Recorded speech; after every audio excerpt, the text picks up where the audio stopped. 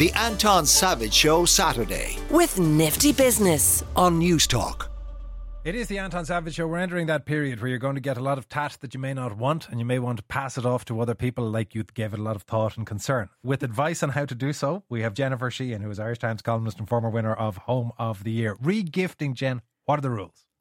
Do it, first of all, because I hate tat. I'm with you. You get so much tat, it's all over the house, and I don't have space for it. My house is very, very, very tiny. So there is etiquette around it, obviously. As somebody just said in my Instagram comments, don't let the gifter and the new giftee ever meet, especially if it's something you're wearing. So that's pretty critical. Obviously, it has to be unused. You know, don't open the box. Don't give something that you've taken, 2 chocolates out of the box and you're regifting the box. What about if it's clothing? Can you try it on, then pack it back up again? 100%. Okay. Yeah. Because, that's been done in the shop anyway. The item has probably been tried on. You're not doing anything you're not getting cooties on it. It's fine. Give it away. It's fine. The one thing I will say, really, really important, every time you're getting a present that you think you're going to give away, put a label on it and make sure that you know who gave it to you. Because God forbid you give it back to the same aunt or the cousin of that aunt or somebody and they see it, and you need to make sure that, the two worlds are never, ever going to collide. That's particularly challenging at parties, because if you get, if it is, let's say, a birthday party and there's 5 or 6 in the corner, try and remember who gave you what. Or if it's a publicly opened gift, someone's sitting there looking at you. Well, that doesn't really happen in adulthood as much as I would have hoped. But if there's people sitting watching you open your presents and they know what you got, yeah, you do have to be very careful there. I would say it's good for a generic item, right? So if someone has personalised the robe that they're giving you, or they've got initials on your jacket or something like that, obviously don't give that away unless you're really confident that it's somebody with the exact same proclivities and they're not going to notice. And the exact same initials. I need to find an AS somewhere to give this to. So what then about the timing of all of this? Because surely it's tricky to both get and re-gift a prezi before Christmas. But it doesn't have to be for Christmas. So what I do is I have a box in my house. You do not. It's hidden away. I know, I'm sorry. And everyone who knows me, who's listening to this, who's given me a present, it's very likely that one of those clearinghouse of old presents. I have a halfway house, a station way of presents in my house. And I feel so bad admitting this on national radio. Genius. But I do. So I have a box in my house and I label every present that I get if I think that I might not use it. Because I don't like stuff. So you have a box with labels saying, Susan gave me this, Dave gave me this, Helen gave me this, and you just wait until somebody's birthday comes around, peel off the label and give it to them. Yeah, I do, yeah. How do you know the value of it, though? The alternative is throwing it away or giving it away to, if it's something nice, I will put it into a charity shop or something like that. But the alternative is that I don't use it. It's lying there gathering dust and somebody else might like it. What about if it's present? Because I've discovered recently one of the mistakes that I have been making is that I tend to give people, because the only thing I really know about, I tend to give people sort of cookware stuff. Oh, that's ideal. Yeah, I'll keep all that. The problem is, if you're then in their house, you notice. I see that isn't on this. I see you're not cooking with that thing that I got you.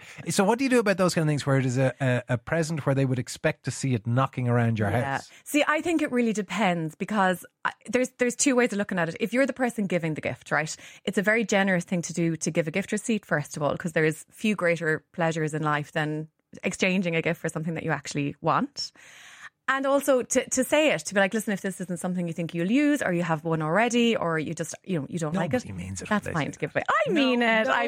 Don't. The other thing then is to think about the giver. So I don't know, Anton, do you know your love language? You don't? Well, I'm both shocked and confused. No, I don't. What is my love language? Apparently everyone has a love language. I was made to do a test in a magazine in a relationship a while ago, and everyone has a love language, and one of these love languages is gifts. It's not mine, but some people, gift giving and gift receiving is a hugely important thing. So you want to make sure that if you get somebody, or if you get a gift from somebody who's very big on gift giving, who's put a lot of thought into it, who for whom this is a huge deal and it's as nice for them to give as it is to get a present, don't give that one away. Keep that one and bring it out and put it on display when they come over and pretend you use it. It doesn't really matter. Regifting is good for the environment as well. Saves you wasting a gift you don't want. Another, I am convinced my mother-in-law regifts to me. I find it a bit offensive. What about things that people have made for you? Oh, don't give that away. Don't give that away. I would never. No, but, well, something you got that a someone scarf has somebody's made. knitted and you're like, it's not your thing. If somebody has picked up a random candle from you, pretty generic, and they're like, here, I got you a candle, that's fine to give away, right? But there's an example. I knew a guy years ago who used to make candles. Like, nobody wants your homemade candles. Burn the candle. Just burn the candle. It's consumable. Burn it.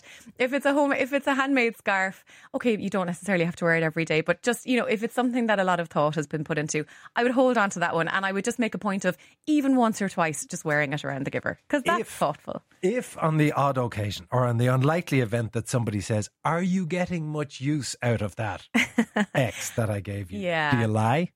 I like to err on the side of honesty, because if I'm not lying with diplomacy. Which means that I very carefully choose who I'm lying to, depending on what I think the outcome is going to be. So I would suggest that, if it's someone if it's someone you're going to be getting more gifts from, you could be doing an act of service by preventing you from getting gifts you don't want anymore, and them from wasting money on gifts that you don't want anymore. You're making them a better person. You're improving the situation for everyone, even if it might hurt temporarily in the meantime. So I genuinely err on the side of honesty. You have genuinely said to somebody who's asked about a gift, well, I didn't actually use it because I didn't like it. You've genuinely said, or at least made them understand that.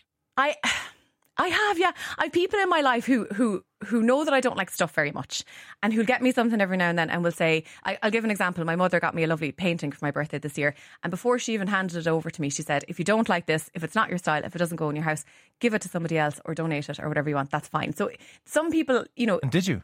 I didn't know. I actually held on to it. It was lovely. It Well, was nice. count. It was nice. But I knew I could. I knew I could give it away. You could not get a painting from your mother, even if she prefaces it with saying... She didn't paint it. Either way. You can't just go, well, I took you up on the offer and gave it to Dave because frankly it's Paint muck. yourself. I might say something like, I'll give another example. I got a fabulous gift of a picnic basket from a friend who had been given it by somebody else. And I have a camper van, so I love a picnic basket. It was really, really useful. And they said, listen, I gave that to Jen. Thank you for giving it to me, but she's getting loads of use out of it. And everybody was fine with it. I think it depends on who you're saying it to. I don't know. Jennifer, thank you very much for this lesson in diplomacy. Jennifer Sheahan, Irish Examiner columnist and a former winner of Home of the Year. The Anton Savage Show Saturday. With Nifty Business. Saturday morning at 9. On News Talk.